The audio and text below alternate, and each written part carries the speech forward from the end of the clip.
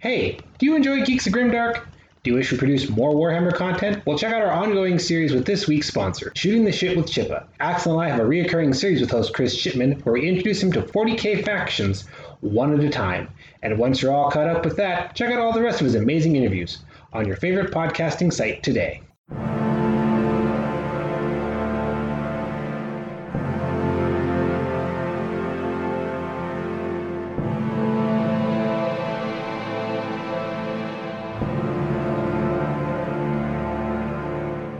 Hello and welcome back to Geeks with Shields, your home for all things good and nerdy in this, the Darkest Timeline. I'm Lord Commander Ulrich, and with me as always is... his shield brother, Axel Wright. How goes it? You know, it's ups and downs. Up because my personal life is going pretty well right now. Down because I'm in the middle of moving. I'm literally, because of internet won't be available at my new place until Saturday, I am literally sitting in a completely empty apartment right now on the floor with my computer. Moving sucks. That is the one advantage of being a homeowner. Theoretically, you will never have to move again. No, I know I'm gonna have to move again because of certain things that make it. Point is, I get what you mean. It doesn't apply in my situation. Okay, you shouldn't have to move for a considerably long time. Fair enough. How are you doing? All in all, pretty good. I mean, we're waiting to see if we're going to get snow and it'll shut down the entire, I don't want to say state, but region I live in because they don't know how to deal with snow out here. Oh, No, there's a huge, at time of recording, polar vortex moving down that's going to plunge the middle of the country into, sub-zero temperatures. Neat. Yeah, so our Midwest listeners, don't go outside. It's not worth it. Fair enough. All right. Well, moving on, let's talk about the people that, give us money so that you can buy houses and we can talk online. Our wonderful, wonderful patrons. They are Pam Galley, Marquis, Chris Chipman, River Galley, Krug, Arthur Crane, Kevin Vay, Brendan Agnew, John Vinnels, Kit Kenny, Solomensky, and Seth Decker. Name list is getting longer. Going to have to start picking up that pace. Now, if you'd like to get on that list and see if I really can reach Micro Machines man level, just head on over to patreon.com/Geeks with Shields. 25 cents an episode means you get access to all our episodes at least 3 days early. That's a hell of a deal. Anyway, so what are we talking about today, Ulrich? I know, but tell the wonderful listeners. So, those of you that have been following us since way back when or have gone through and binged our backlog may remember a little segment we did called Warrior Corner. We only ever did one because they're really... Well, only one ever... The second one was lost in the great data purging issue that took the Sons of Anarchy episode and a couple other things with it. Ah, okay. Point is that me and Ulrich and I, we've always been fans of history. Ulrich straight up something of a historian. He went to school for it. I am more... I mean, we're both... Point is, we've always loved talking about history stuff, and particularly the ideas of warriors. I remember back in the day when Deadliest Warrior was a thing, Ulrich and I loved that show just for the basic premise of it. Even though a lot of times we had problems with the show and execution, it made for great conversations. So... Yeah. But anyways, we did one on the Spartans, because why not? And we got through it and kind of came away going, okay, that was a lot of work, and I personally didn't like it because I felt that I missed a lot of history. And I also didn't like it because it was essentially me talking at Axel for an hour, and that's not good content in my opinion. Yeah, well, this was also back in the days when Ulrich was a lot more... Let's go with structured about the podcast. Like he had, behind the curtain, he had much longer scripts to talk very specifically about what he was talking about. And then when we tried Warrior Corner, again, because he went to school for history, he tried to be like almost like he put up a lecture. Which, don't get me wrong, there's a time and place for that, but that wasn't what we intended with this kind of... And yeah. what our podcast ended up turning into is supposed to be like a friendly conversation between brothers. And this wasn't that. So... And the amount of time to produce that one episode... I mean, producing episodes back then took a while but that one was research and fact-checking and just a lot of stuff that I don't want to do. So we are bringing Warrior Corner back in a new streamlined version. And I thought about, hey, we're bringing Warrior Corner back. We should do a redux of the Spartan. And then I thought about it, went, no, I'm not ready to tackle all the pop culture and other issues that are associated with Spartan warriors and ancient Greece. So we're going with an easy one. You know what we should do, by the way, before we get into it? If we ever get, I don't know what our level of pull is right now. I wouldn't claim to have any really, but if we could get like people who like actually do like history kind of stuff to like come on and guest, we could make it like a Geeks of Grimdark thing, but instead we'd bring on a history guest to talk about the thing with. Interesting idea. Anyway, put that to the side. Oh, they're out there. I know you listen. I talk with you guys on Twitter. History people, let me know. We will get you on an episode. Don't know what it'll be about, but yeah, no, guest lecture? Sure. Yeah. As for today, we're discussing the stereotypical but ubiquitous, probably the most well known ancient warrior in Western culture, a knight.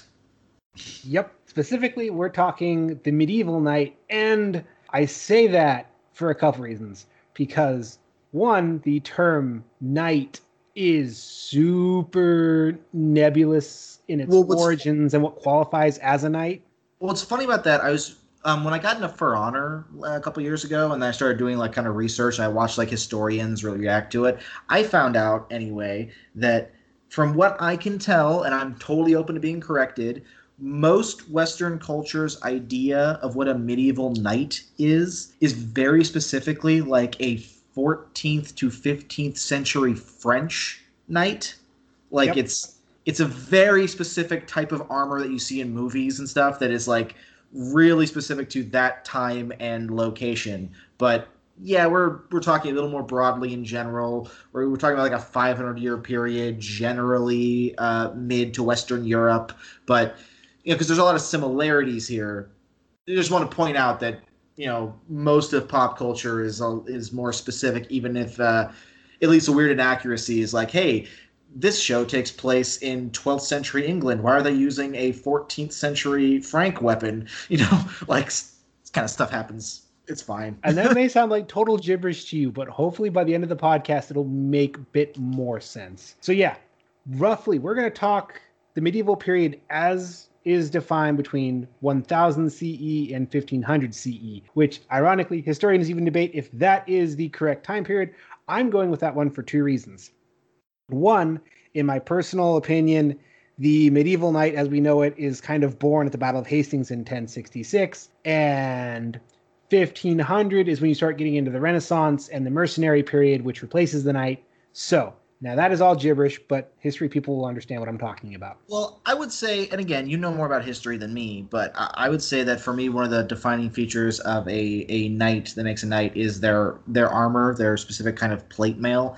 And I know that in 1000 CE in 11th century, that still wasn't.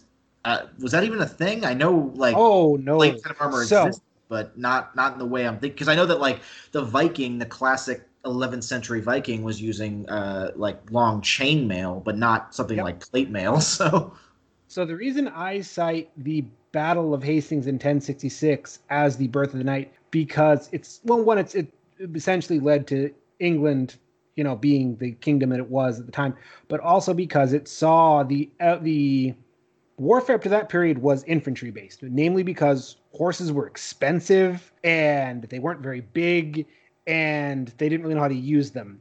So when the Normans invaded, England, they brought slightly bigger horses and they used horses to, ride up and attack and harry away, but also once the enemy was drawn off, they rode them down. So this is when you start seeing that early idea of knights. Ironically, though, they were armed almost identically to the way everyone was fighting on foot, chainmail, conical helmets. Well, by the way, quick side note on that. I just looked it up, and plate armor, as we understand it, really came into existence during the Hundred Years' War in the 14th century, which was primarily a war between England and France, which ties into what I was saying before about most movies' depiction of knights really being a 14th century French knight. But anyway. Yep.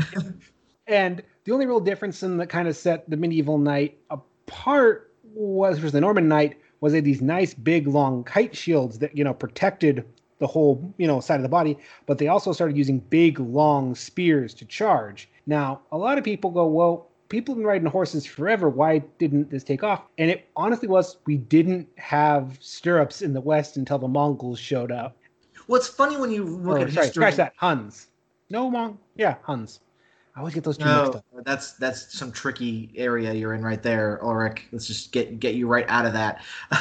It's funny when you think about like what technology drove what sort of strategic innovations. I mean, you mentioned the Mongols, whether intentionally or not intentionally. Now, the idea of being able to shoot a bow from horseback was what allowed them to, well, was one of the main reasons that allowed them to do what they did. And so, yeah, something as simple as, hey, I have these things I put around the horse so that I can be more stable, so I can hold this long, stabby thing a lot better, makes it more viable. So, Yeah, so that's the big technological thing. But the other part that kind of came into play was Charlemagne and his Frankish Empire. No, we're talking about the French a lot here. We are going to. French really do kind of birth the knights. I mean, the Romans it's weird had their elements in the end of the empire, but it's weird to me that for the longest time growing up, the stereotype about French people was that they were like not warlike and they were cowardly. I think that comes from more like what happened in World War II or something like that.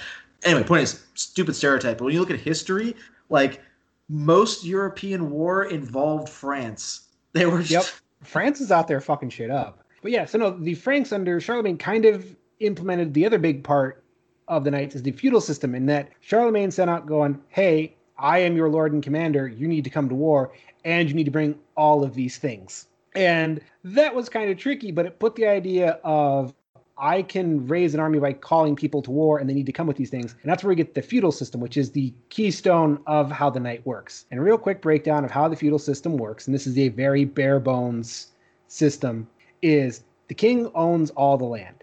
He gives some of his land to his lords in exchange for them swearing fealty to him and agreeing to come fight for him when he wants. That lord then gives, breaks up his land into barons and lesser people who then give their land, so on and so forth, until you got the guys at the bottom who get to live on the land in exchange for, well, not being killed. Yeah, trickle-down system, pyramid scheme, whatever you want to call it. Point is, it was a way for a small group of people to exert a lot of control over a large group of people, and it was a structure to do that. So, yep. And basically what this meant was these lords and barons could then spend the time learning to fight from horseback and have the money to buy all of the stuff you needed to go to war. Because chainmail, I don't know if you guys know this, is time consuming as hell to make. yes, it is. It's taking little itty bitty rings and fusing them together by hand. Well, also in general, like weapons were the kind of thing that, if you look at most armies in history, the successful weapons are ones that tended to be cheap and effective. One of the reasons why the spear was probably the greatest, like, pre-gunpowder kind of weapon is because you can make it really cheaply, and you didn't need any training to put it in someone's hand and be like, point it at the enemy army. So yeah, knights are expensive. Like, having a retinue of knights, and that's the other thing I'll kind of touch on. There's a difference between a knight and a man-at-arms. A knight has the title of sir or lord. They have property, and they own a horse. Most importantly, that's like the big thing, is you own a horse. And that's something that hasn't changed. Horses are still expensive today. They were expensive then because horses eat a lot, and they take a lot to take care of, ironically.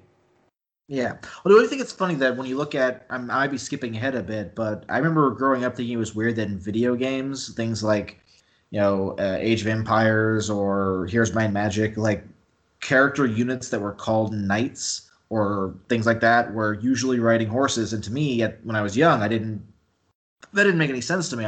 Cavalier made sense, but that's a whole nother. So, but now you think about it, and that's kind of one of the defining features. Yeah, the knights came in on horseback. Your foot sloggers, the ones who usually had, just a big pole arm to protect them, or an axe that they brought from home because they couldn't even afford something else. Not knights. Too poor peasants. And also, a knight typically had 3 horses. He had his riding horse, he had his pack horse, and then he had his big-ass war horse, which I don't know if anyone listening has ever seen Clydesdales or those big workhorses, but that's what they used to ride to battle. And if you ever stood next to one of those things, you can imagine how terrifying that would be when coated in armor. I've never seen a medieval battle in person, obviously, because they stopped happening well before I was born. But just based on movies and stuff, sometimes I'm amazed at the idea that horses could exist in that situation, but they wouldn't just run off immediately. I get, you train a horse, break horse, whatever, but when there's just people everywhere, sound and blood and violence is just hard for me to imagine animals sticking around. So Yeah, no, it's an expensive horse then because you have to train it to, be used to all of that noise. But they trained him to bite and kick and stomp and just be mean. But anyways, so that's one part of the night. The other part of the night is the sword because like chainmail, they take time to make, but they also take a high degree of skill to make well. another reason why, and not that I'm talking about Vikings in this one, but it's generally speaking, most Vikings didn't have swords because it was an expensive weapon, and most Vikings were just people who had axes. So similar thing going on here, where like, yeah, sword's expensive to make, and it's not easy to use. Like an axe does all the work for you, all the weight's on the end, you just bring it down. A sword, because most of the weight, it's supposed to be balanced. In fact, from what I've read, swords were most often backup weapons to your polearm. Like you didn't have, there were more status symbols than actual weapons, but if you want to use it as an actual weapon, you had to be extremely trained to do so.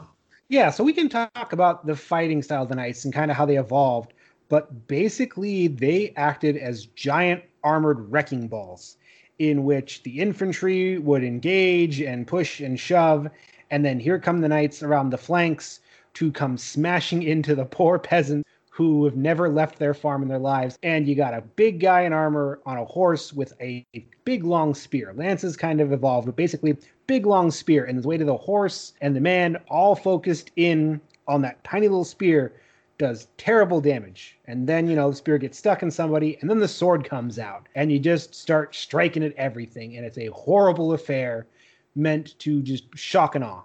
I mean, you could argue that even though the technology changed, one of the primary characteristics of the knight was essentially the tank before there were tanks. It was the heaviest armored person. They were supposed to be slow, but very difficult to hurt and just smash their way through things. So, well, you do have the problem, like you talked about, is when you get horses kind of stuck in that big mass, you do run the risk of them being panicked. You do run the risk of the guy getting pulled off his horse. But that's, again, the strength of the horses is you can back out of the combat and charge back in again and stomp everybody. I mean, just imagine it's the best way I can describe medieval combat is imagine if, and this is a terrible example, I know why I'm saying it, but it's a car going into a crowd. Yeah, I mean, that's pretty accurate, all things considered. I'm just saying current events make that a bad, but you get the damage that it's able to do. Yeah, big ass horse. I understand. I've watched someone get kicked by a horse, and I've never seen someone get run over by a horse, but I can imagine, especially at Clydesdale. Yeah, so we're getting these big horses, and medieval Europe is basically constant warfare because so many of these families, like the ruling families, are related in some weird way, which leads to territory disputes of, well, who gets to own what? So they're constantly fighting each other, meaning warfare is weapons and armor are constantly changing. And one of the first things that changes the knights is they're like, okay, we need to protect the weak points. The weak points are my head and my joints. So basically we have Warhammer 1K. Yep. You're starting to bolt, plate armor around the elbows, around the knees, and you're getting these big, heavy helmets, which you kind of envision, the big basket helms and stuff like that. I'm someone invested in the HEMA community, which is historical European martial arts. Really fun stuff. But I know that from watching a bunch of videos, I found that most of them say if you can only take one piece of like gear into battle, you take a helmet or a shield, primarily a helmet to protect your head, but yeah, helmets and shields. The point is that like defense, super paramount. And here's the cool thing about shields. As the medieval period goes on and people get more and more armor on them, shields get smaller and smaller.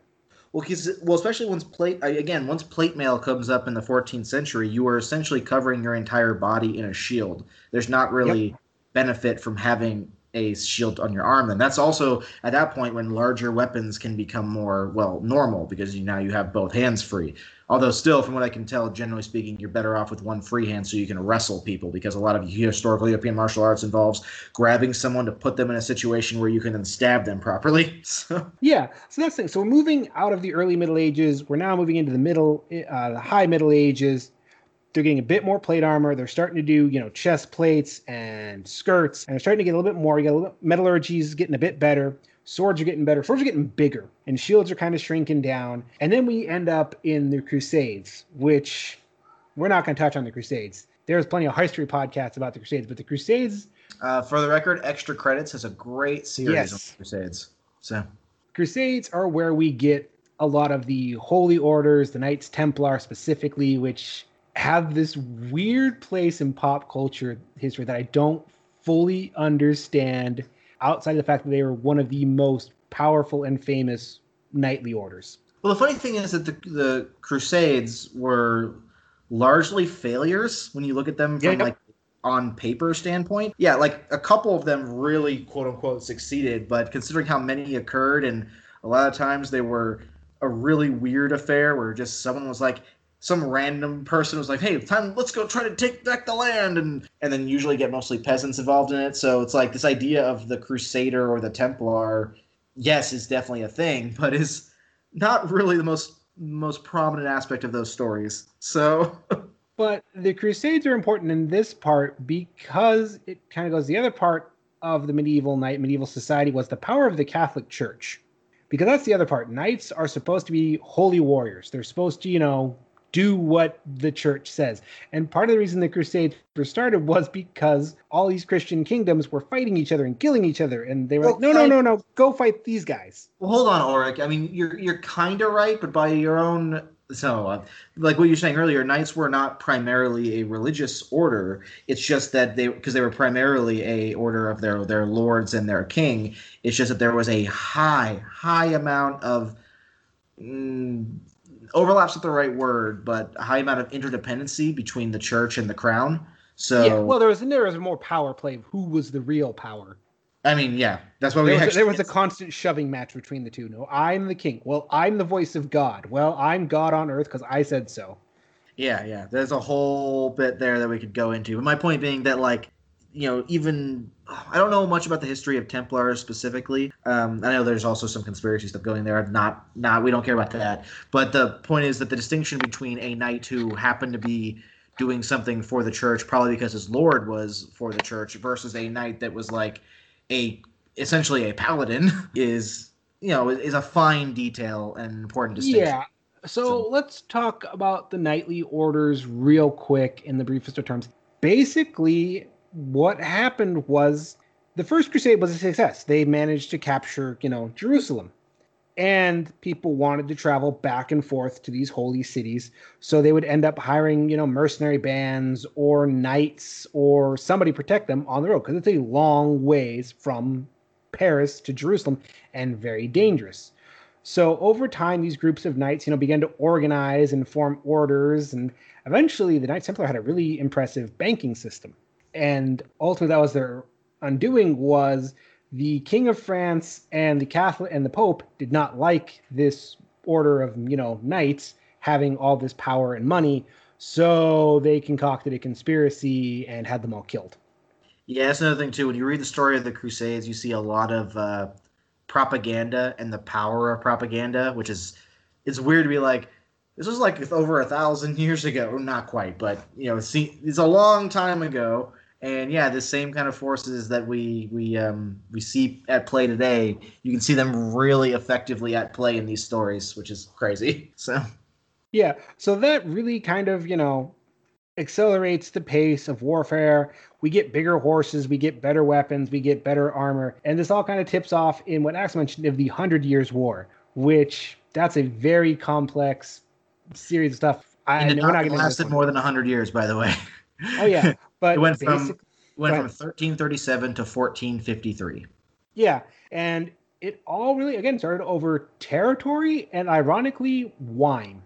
See, I didn't know that. I actually know very little about the 100 Years' War, other than it was a crazy war between England and France that lasted forever, comparatively. So yeah, no, it all came. Well, it's again, and here's the fun thing. So William the Conqueror, going back to the Normans, first king of England, was from France, meaning that the English throne and French throne were tied throughout history. And again, as these two kingdoms grew big and powerful, land disputes came into play. Of course. So you have this big, long, spanning period of war back and forth in these two big kingdoms, and France was able to field a good amount of knights, part of it being, the geography, but also money. They could afford to raise massive amounts of knights. So they were good. So you have these two big superpowers going at it. And while it does lead to the point we're getting where we have the knight in shining armor, covered head to toe in plate armor, this also brings about the inevitable downfall of the knight happens in this period. Well, the 14th century. Sorry, I was just trying to think about when gunpowder started really coming into gunpowder. What the sixth? It's a bit further on. I think it's that's 15th, 16th century. So it's way before that. Well, no, I know gunpowder. Okay, correction. I know gunpowder as a weapon has been used in like China since way even before any of this. But like as a common weapon, things like the original, kind of firearms. That's more what I was talking about. So that's 14th century, but even then, gunpowder and cannons is appearing in the 13th century. Like they used it during the beginnings of the 100 Years' War, but it was still so much in its infancy that it was near useless in a lot of ways. It was not useless in the fact that they just didn't know how to produce it properly or cast the cannons for it properly, so they blew up a lot of times. And I'd always heard, and I'm sure that, like, again, I'm open to being corrected, but I always heard that one of the big deaths of the knight, the covered in plate mail, was the predominance of firearms. That firearms essentially rendered that level of armor pointless eventually. That's an oversimplification, but we'll circle back to that because I kind of want to talk about the arms and the armor this period. So around this time, in this big war, we've talked about there's two real centers that are making nice plate armor. That is in Germany and in Italy, specifically Milan and I think Habsburg. I'm saying Germany has had great engineers that long? Wow, okay. Yeah. So no, they're cranking out the plate armor. And this is when you get plate armor evolves into what's called Gothic plate armor, which is it's got ridges that help catch and deflect, and shields aren't even a thing anymore. Now we're wielding the big two-handed broadswords that you see a lot of the time, and maces. I was about to say the flanged mace basically was like, how do we deal with people covered in head to toe in armor? Because swords ain't cutting it, so they just make a big-ass flanged mace. Ironically, the two prime examples also come from Germany and Italy. Also, interestingly enough, the mace was the preferred weapon of the clergy because it was a sin to spill blood. But if you break bones, God looks the other way. Okay. And we also get, war hammers, which I know the popular idea is big hammers the size of, your chest, but actually it's about the size of your fist because it's amazing what happens when you focus force. Well, again, also the HEMA community has at least taught me that speed is paramount. At the end of the day, when it came to fighting someone else, how fast you could strike and get out of the way was way more important than anything else. So a big ass, maul, usually not that useful. You're better off with warhammers were not much bigger than what you might call today a regular hammer. They were shaped differently, meant specifically to go through like armor, but yeah, they were not very large. And the other problem is it's wasted force. You don't need that big 15, 20-pound hammer. You only really need a 5-pound hammer because correct me if I'm wrong. I hit you in the head with both. They do the same. They're going to do different amounts of damage, but the end result's the same. Yeah, correct me if I'm wrong, but I remember reading somewhere that the largest sword ever actually fielded in a real battle was from Scotland. It was 7 feet long, but it was only 14 pounds. And, that's a huge weapon. So, stuff you see in, a lot of modern depictions. Let's use an example everyone knows. Skyrim. Almost all the weapons in Skyrim are way oversized. The human community calls the swords paddles for a reason. So, yeah. No, you did get big two-handed swords. The Germans had these really cool Zweihanders, which had a handle on top of a handle, so you could really move your hand up and down to control the swings. But this is, again, late period because now it's about going for the weak parts in the armor, trying to get the armpits, trying to get the shoulders, trying to get the necks, the parts that you can't really reinforce because you have to be able to move. Yeah. But you also kind of start seeing the swords getting a bit thinner and more pointed because, again, it's about getting in and underneath those pits where the plates. Rapiers? Mm-hmm. We're not quite to rapiers yet. Rapiers are a few years down. These are the proto-rapiers, I guess. Okay. But they're basically the same premise is the same. You want to get in and underneath the flaps.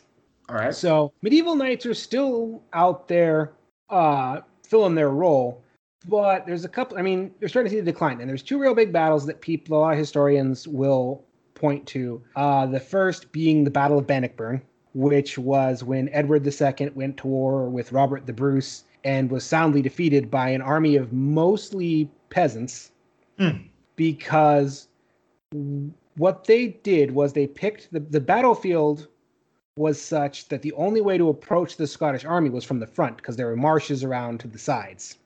Mm-hmm. Okay. And so Robert had spent this time training up his Scottish militia to use pikes and operate in a schiltron, which is basically big wall of spears. All right. And the easiest way to beat a guy on a horse is to force him to charge into a wall of pointed sticks.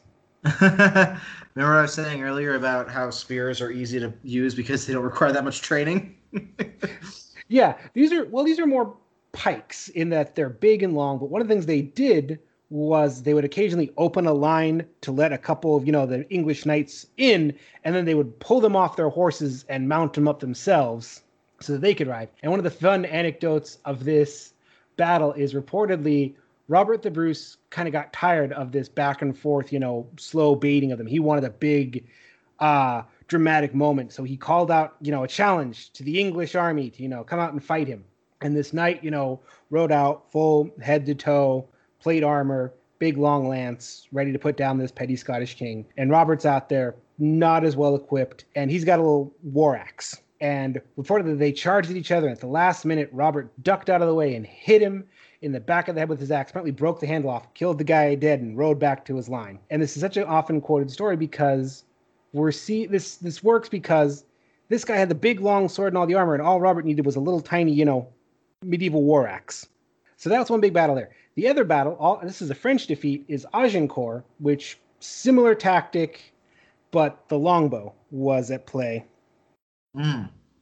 And the longbow was an English secret weapon, and it was incredibly powerful from incredibly long range.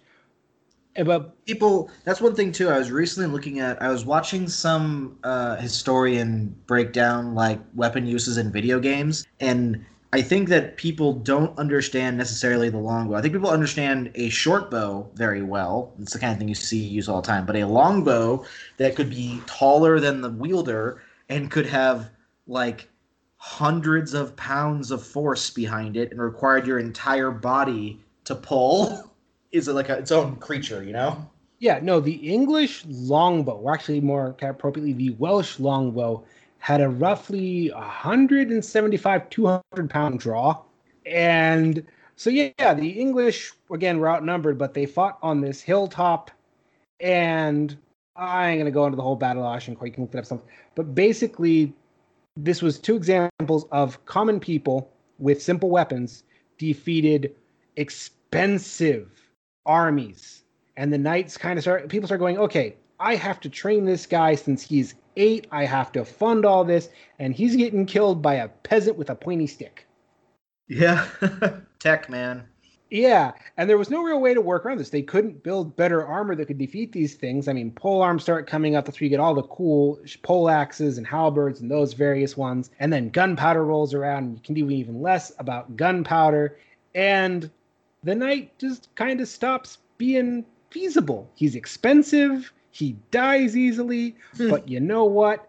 The royalty still love them, so they still collect the armor, they still dress up, they still do tournaments, and they discover they can conscript people in the hundreds to go out and die for them while they sit in their castles in their shiny armor going, repose, haha, on guard. And we get into the whole mercenary period of the 1500s on. Okay.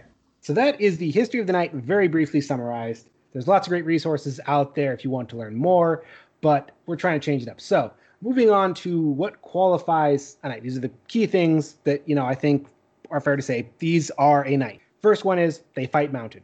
That's the most baseline. Do you fight on a horse? I'll take it. Second one is wears armor, because anyone can fight. You can cavalry's existed for a while, but being able to afford decent armor, that's a big thing. Has a quote-unquote moral code. We didn't really talk about the idea of chivalry, which was kind of put in place and pushed, again, by the Catholic Church of, hey, these are how you should be a good person, And well, And of course, most knights were like, we consider them more guidelines than actual rules. people are people. You got some real good ones. You got some real pieces of shit. That's just how it goes. But the most important thing is they are just a link in a much bigger chain of command. Well, generally speaking, when you look at these kind of structures, right, that's supposedly the difference between a sanctioned warrior and a not sanctioned warrior. So you look at a knight as someone who basically has a license to be a warrior, as it were. And, Yep. but because of that, they have someone who is their lord or their sir. I mean, I like actually in this Japanese history, you have a distinction because you can call samurai versus ronin. There's a very specific term. I don't know if we really have a term. You got a man at arms. This is what a man at arms is. Well, that's the man at arms. That catch-all term of they don't really, they have a lord. They might or might not have a lord. They have some skills, but they probably don't own land. If they do, they don't own a lot of land, and they make up the bulk of the army. They're your semi-skilled fighters. Okay. But they don't own a horse, and most of their armor is stolen off the dead bodies of somebody else. They didn't talk about that. There's a lot of looting. Like after the battle, lots of looting because you can sell that. You might find somebody you can ransom back. You might find a sword. Well, I mean, that's also tons of resources that you don't just... They lived in a much more resource-scarce world than we live in now. You don't just leave perfectly good weapons and armor that some smith somewhere made, just lying in the muck. Well, roads did not exist as we think of them now. So transporting stuff A to B was a nightmare. Well, what's funny about that is that because roads historically have been one of the greatest weapons of war ever, which is not it's a weird sentence, but there are some historians that say that was one of the main, if not the main reason the Roman Empire was as powerful as it was, because they had roads. And when you have roads, you transport your troops very well. And the decline of the empire and the breakdown of the roads, it goes hand. No, there's a strong argument to be made that was definitely a factor. So, with that in mind, let's move on to the latter half of this and talk about the pop culture idea and kind of some of the examples of knights in pop culture. And I think the most defined one is the shining armor, that full, beautiful plate, that moral justice, or that King Arthur figure. Yeah, I mean, you can think of literally any hundreds of movies that have depicted it. My personal favorite is probably A Knight's Tale. I have not seen it in a long time. And oh, God, that movie. It's a fun movie. That's all I know about it. But I wouldn't be surprised if someone was like, it's extremely historical and accurate. Yeah, I'm not surprised. Don't get me started on that movie. I think this is exactly what we're here for you to get started on a movie like this. Go for it. I'm not going to be offended.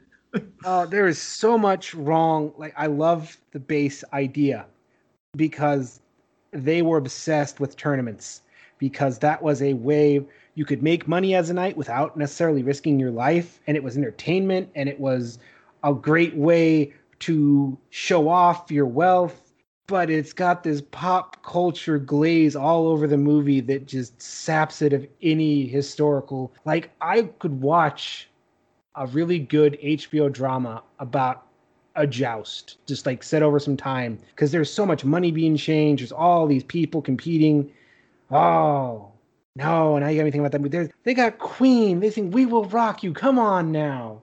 See, I love that. But to me, I was actually talking this today. I was watching someone, I was at someone's house, and they were watching Vikings. And I was making a point that I can't watch that show because I either want something to be so far from historically accurate that it's just farcical and fun and goofy, which is what A Knight's Tale is, or I want it to be basically so accurate that it's just a documentary.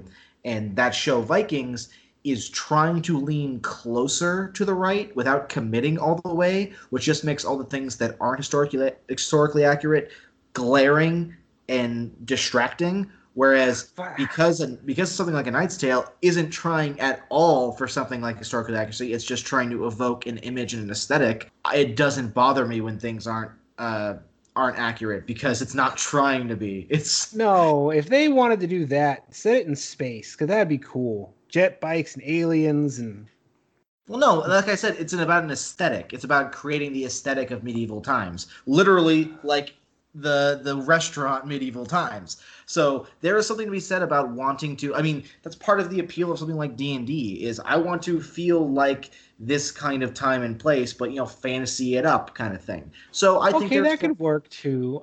I just need that. I need that divide. It needs to go over in a little pocket world where I don't. As like, okay, they're singing Queen, but it's okay because in this universe they have some version of that. Yeah, so I'm just saying that I'm not saying you have to see it that way, but that's how I see that movie as is so far to the fantasy. It's just it only is related to quote unquote real world knights in that it's sharing an aesthetic with them. As close to real world knight is as a D&D paladin is. So No, they get the jousting right and everyone's obsession with jousting. That part's cool. I mean, they kind of live out jousting was a big thing, but they also had the melees, which was a bunch of, knights on foot in a big battle royale beating the living hell out of each other. although I feel like at this point, even with how the last few years really soured culture on it, I think most people living today in our world, at least in Western culture, when they think of a knight, they're going to think of either Lord of the Rings or Game of Thrones first for different reasons. Yeah. Game of Thrones gets a lot of it right. I mean, it's very much based in that medieval setting. Not enough horses, though. And I get that's because horses are expensive. Yeah, because would you say I always felt like Game of Thrones was relatively similar to say late 14th century Europe. Would you say that's accurate? You're not seeing enough plate armor. You're seeing very early plate armor. Yeah. So this is more 13th century. I'd say 12th, 13th. I mean, the castles are all way later in the period, but the plate armor is still, there's still a lot of plate. There's still a lot of chainmail. I think back to like all the Lannisters and their crazy like full plate armor, and the Hound of the Mountain have full plate armor, and Brienne of Tarth is full plate armor. I feel like there's a lot of full plate armor. It's just we spend a lot of time with peasants, so. Well, that's the cool thing. It's plate armor, but that's still very early plate armor. It's still lots of broad, rounded edges. You don't got the flares and the little bits. Because that's one of the other things they start reinforcing because they kind of ran into. You have this big, broad bit. That's a big chunk that can just get dented into you. So you got to reinforce it somehow. Okay. But it is a nice touch. So you'd say you look at. So you say what, early 14th century then? I'd go mid 13th. Mid? Okay. Yeah. And it is cool that you can note in Game of Thrones that the people that have the money, i.e. the Lannisters, they're the ones whose armies are equipped in that nice early proto-plate mail. And the poorer people, the Starks, not as much. They're rocking more chainmail. Well, the Starks are a stone's throw away from like 12th century Vikings, really. So yeah. So you do run the gambit. And then the Knights of the Vale, those were, and you saw them being used like actual medieval knights, just sweeping people aside. Yeah, cavalry. Actually, utilizing cavalry. That's one of the things I always thought, like, without getting into specifics, that was one thing I thought the Battle of the Bastards was really cool about. Like, literally a big sweep of cavalry comes in to break the encirclement. So, but anyway. Yep. That's how they'd be used. So for all of the scuttlebutt around Game of Thrones is probably the closest representation to the historical knight. I mean, let's look at this here. At least in a very pop culture, I am positive, because I've heard some of the human community mention these before, that you can find like pretty good movies that are a lot more historically accurate, I'm sure. But it's like hey, what's something everyone knows that's also not terribly inaccurate? When it comes to like how they're portrayed anyway, because like at least from a fighting standpoint, most of the fights in Game of Thrones are poor. But that's anyway. Yeah, but I mean, it checks all our checkbox: fights mounted, wears armor, has a moral code, is beholden to someone else. I mean, that's based on a medieval world, so. Yeah, I'm trying to think of like other good. It's funny because like all those movies, they kind of blend together for me, and I can't think of any particularly good like medieval knight kind of movies that stick out in my head. I'm sure there are. There's not. I'm telling you, as a history guy, there's not. Well, to be fair, you have a particular axe to grind about what you call historical movies. So I'm thinking more about. They're bad. Yeah, so I'm thinking about more things that are again trying to bring up the aesthetic, but also happen to be a lot closer to accurate. I don't know what that would be. Braveheart, I'll give some point. The English knights are got some good representation in there. Outlaw King actually is a really great example. We talked about that. That has pretty accurate to the period. Kingdom in Heaven gets some points. I don't know. Historical movies. So I don't know. I kind of want to go out there. I mean, we got to talk about. We're breaking some podcast rules here, but Jedi Knights are literally modeled or idealized after that. All right. Well, hold on. So we're going into fanciful, essentially, people taking the idea of a knight and trying to expand it to something else. Because we look at your qualities of a knight, and the Jedi literally only have 1 of 4. So I'd argue. Well, hold on now. They wore armor in the Clone Wars. Most of them did not, but depending on which version you're watching. If you're watching either the animated series, they wore a degree of armor sometimes. Much less than compared to their troops, which is kind of from how a knight. Well, the clones. Do we put the clones in here? Let's see. They wore armor. They were beholden to someone. Some fought mounted. They had a moral code. They that's the things troopers, clone troopers, and stormtroopers, and they don't have a specific moral code. They're just troops. So. That's true. So the clones actually check more marks for being qualities of a knight than the Jedi. Literally, the Jedi Knight are only called that because. So first of all, knight is a rank in Jedi culture, right? Because a Jedi Knight is below like a master, but above a apprentice, essentially, or a base Jedi. Yeah, it's also a catch-all term for all those guys over there are Jedi Knights.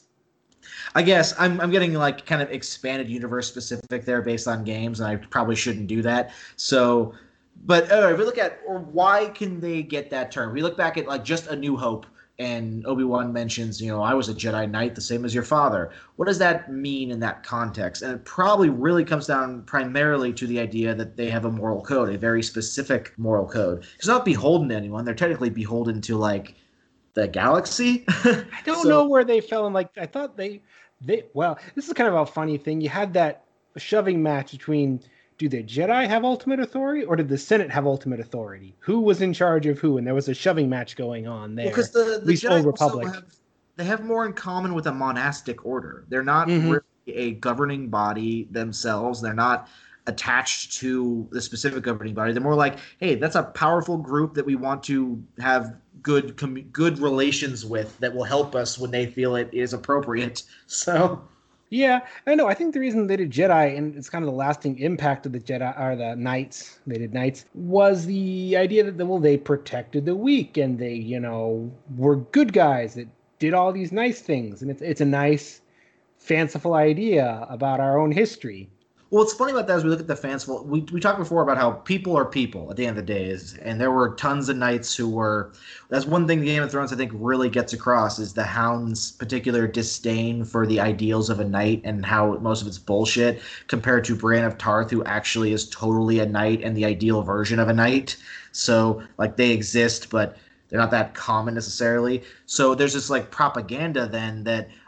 You could argue probably is partly to try to get people to want to be a knight. Although I feel like being able to own land and not get raided was probably already good motivation. But this idea of like bolstering up your own sect of people in a way that, making everyone think that there's this idealized, as you say, protector kind of mythos around them. I'm curious if someone who, I don't know, studies history of marketing almost, like how that image really comes into what we call popular culture. So, well, it's because the nobles held on to this lofty idea of the knight long after the knight existed.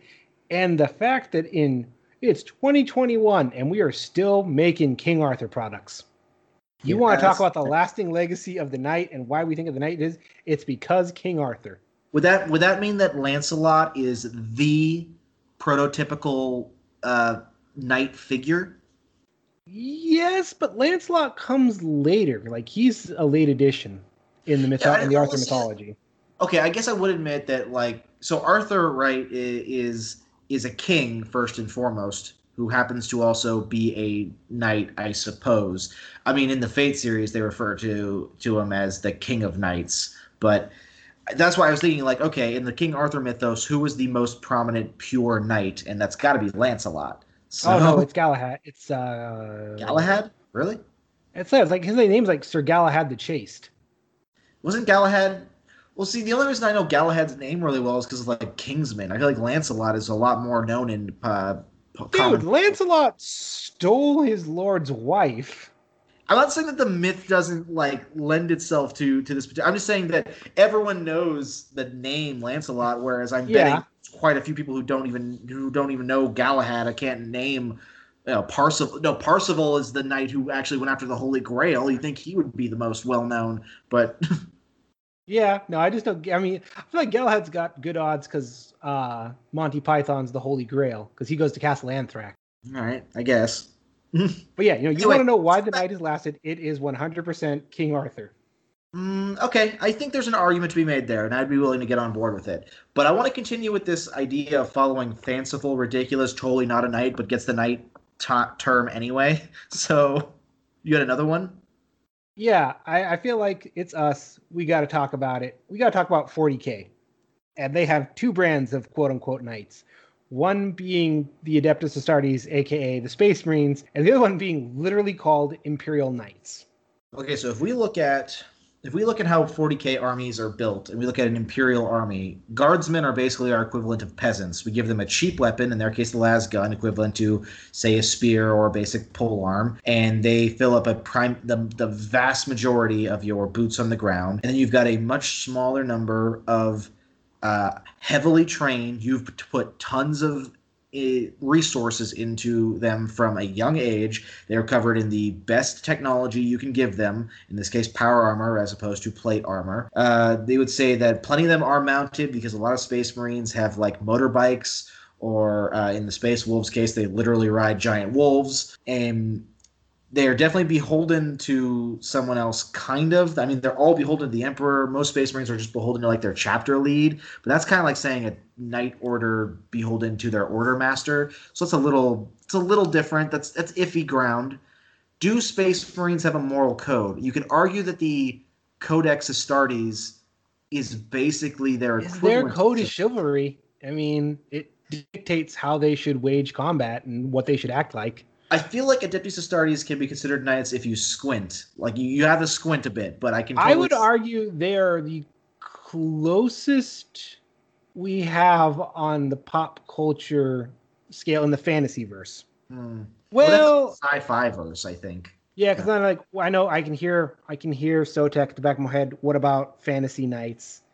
Warhammer Fantasy. I mean, again, I mentioned the paladin in any fantasy RPG or D&D. A paladin is literally like the idea of a knight, even though a knight is usually a separate thing from a paladin. I once got into a 4 or 5 hour argument about what makes a paladin in a game.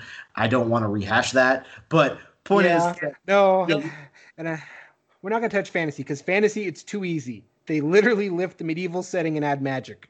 Yeah, but I would say as far as sci-fi settings are concerned, I can't imagine a closer analog than the Astartes. So, yeah, I mean, they have a feudal system in place. Like a lot of them are lords of their worlds, which they were granted by the Imperium.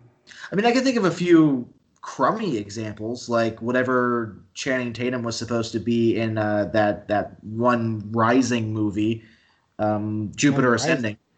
Yeah. Oh, God, that movie. Like he was supposed to be something like a sci-fi knight, but that I don't remember enough about that movie except it goes on forever and has like 3 endings. The movie ends 3 times and then starts again. Yeah, not my point was that I'm sure that there are other sci-fi properties that have analogs to them, but I can't imagine like ones that are as ubiquitous as the Astartes. So yeah, well, again, kind of because 40K is a magpie of sci-fi, they really did live that. And yeah, no, they check all the boxes. And then lastly, I think we got to talk about... They kind of check all the boxes. But yes. Now, an Imperial Knight, on the other hand, that's a little tougher because, I mean, is them being in the suit being mounted? Does that count? Well, they refer to them as their mounts. Okay, so literally call them their mounts. That means their mount they have armor, heraldry like knights. Yeah. So the fact that their mount is their armor, it combines 2 checkboxes into one, is a little weird. they generally are beholden to their city or Their their forge world or their house, which yeah, is exactly. beholden to the Imperium. I've never heard about knights having a specific moral code, but I've never looked too deep into knights. They're kind of supposed they lift very heavily code of chivalry, defend humanity, yada yada yada, blah blah blah blah. But it's nebulous. It's not like they don't have a clear. This is the code of the Imperial Knight. Yeah, so again, I'm gonna go with my squinting theory here. So All right, I let's honestly I feel like shift. Space Marines fit it better than they do, but Yeah, no, Space Marines, for being called Imperial Knights, Space Marines really have that more in lock. And it could be because Knights are a relatively new faction, army, what have you, in 40K. I guess I'm imagining in my head white scars just on their motorbikes primarily. Yeah, So yeah, that fits. Or Dark Angels, which are very heavily designed, cued from I should monastic have mentioned knights. Dark. Yeah, well, Dark Angels specifically, are their aesthetic is even drawn very, very specifically from like Arthurian legend kind of stuff. Hence why they have more tabards and hoods and things. So Yeah. All right. So now let's shift into comics and the various interpretations of knights in comics. okay, I mean, I don't really know much. I know Moon Knight that you're a real fan of, but I don't know much about Moon Knight other than what little you've told me. So Oh, let's see. Moon Knight, he wears armor. He has a moral code. He's beholden to the moon god, is but that he what he's doesn't the have Moon a Knight that he follows a moon god? I didn't know yeah. that. Why am I blanking on the moon god's name? But yeah, that's literally how he got his powers. Was he was chosen by an Egyptian moon god, who I can't believe I'm blanking on his name, to be the defender of those who travel at night. Hmm. All right. Okay. But he doesn't. I mean, there's the moon copter, but that's not really fighting mounted. That's just what he deploys out of. I mean, there's the Black Knight, who is literally the descendant of King Arthur in Marvel, who has a sword and wears armor. You know, you mentioned Monty Python earlier, and I feel like we didn't give enough like conversation to like how well does Monty Python, the big jokey thing, actually depict the knights? So I don't know. We I don't have an take, answer for it, but I don't know. And then I feel we got to talk about the other famous knight before we can move off comics, and that's Batman. the Dark Knight. Yeah. Okay, well, let's see. Dark Knight definitely wears armor and has a moral code, but he ain't beholden to anyone. That's No, for he's damn beholden sure. to Batman. Yeah, you could argue fights well mounted because he does plenty of fighting, like in jets and in the Batmobile and stuff like that. But he is his own entity. So Fights Mount. How many times? I mean, I haven't read enough Batman comics to know if he ever fought somebody on the Bat Cycle. That seems like a really cool visual that they would do at some point. no, what I mean is that his Bat vehicles all have like weapons and stuff. So if he's utilizing those while in them, he is fighting mounted, and he does that all the time in the Bat plane and the Batmobile. So that counts. Yeah, The only one he doesn't get is he's not beholden to anyone. He's literally not beholden to anyone. yeah. All right, so now let's wrap this by discussing Monty Python and the Holy Grail. Accurate historical interpretation of Night. I know one thing that they do well is that you don't see the Black Knight's style of helmet. You don't see that in pop culture that often. And Nope, the I Great wonder, Helm. yeah, a great helm. You don't see that actually that often. Yeah, no, that's a really cool one, and that one that came up from the Crusades because you're finally able to cover your entire head except for your narrow little eye slots. Which are very unlikely for anything to hurt you through that. Although again, this follows the idea of the more protected your head, the more limited your vision. Yeah, that's the trade-off. They do a great joke at the expense of feudalism. Yes, yes, of course they do. Uh, they fought. They had their horses. Kind of. They wore armor.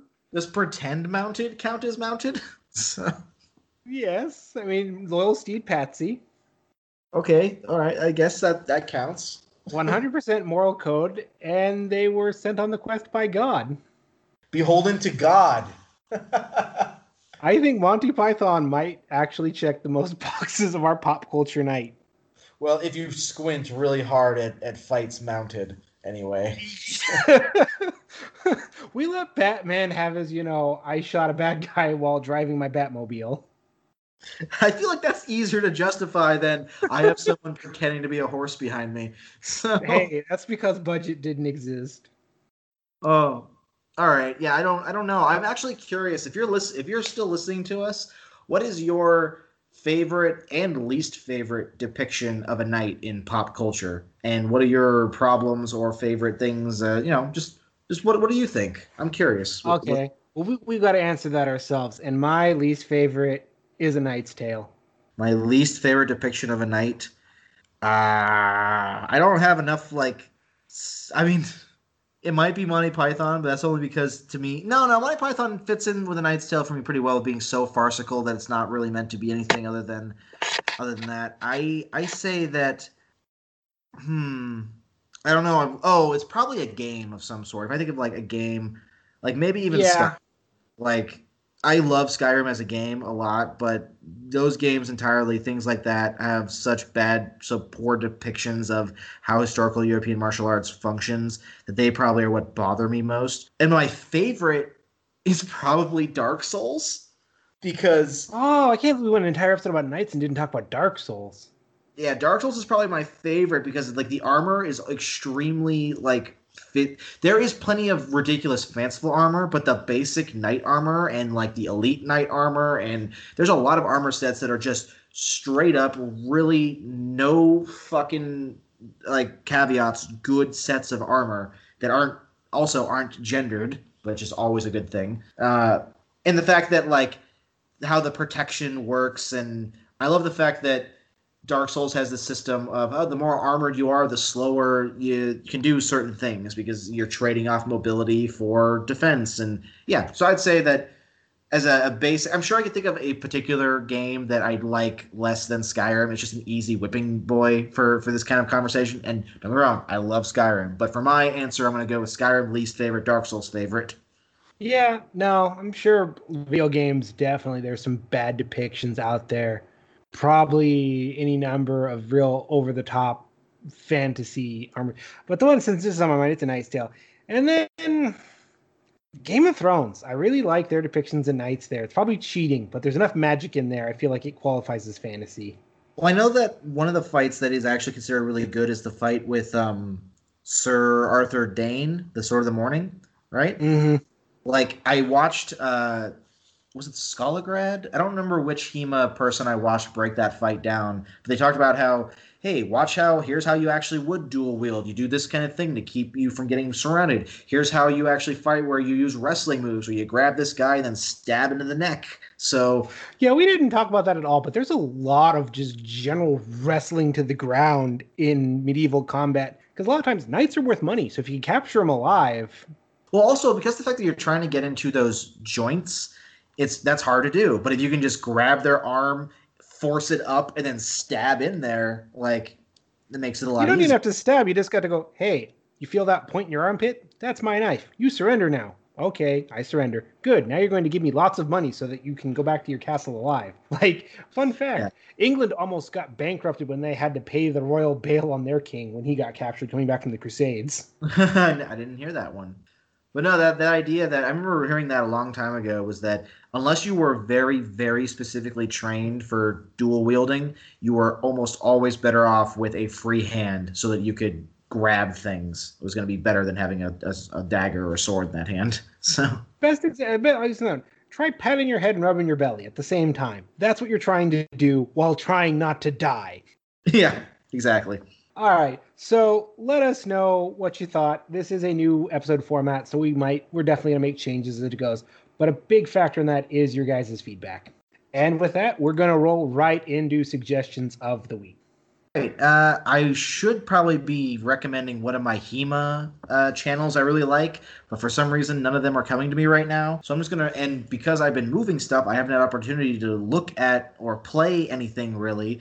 So I'm just gonna recommend Pocket Rumble, which is a fun little Switch fighting game that I've been playing with my with people with my new girlfriend and stuff, and it's just a fun like very simple fighting game. There you go. You can get it for like $5 or something. So, Hmm.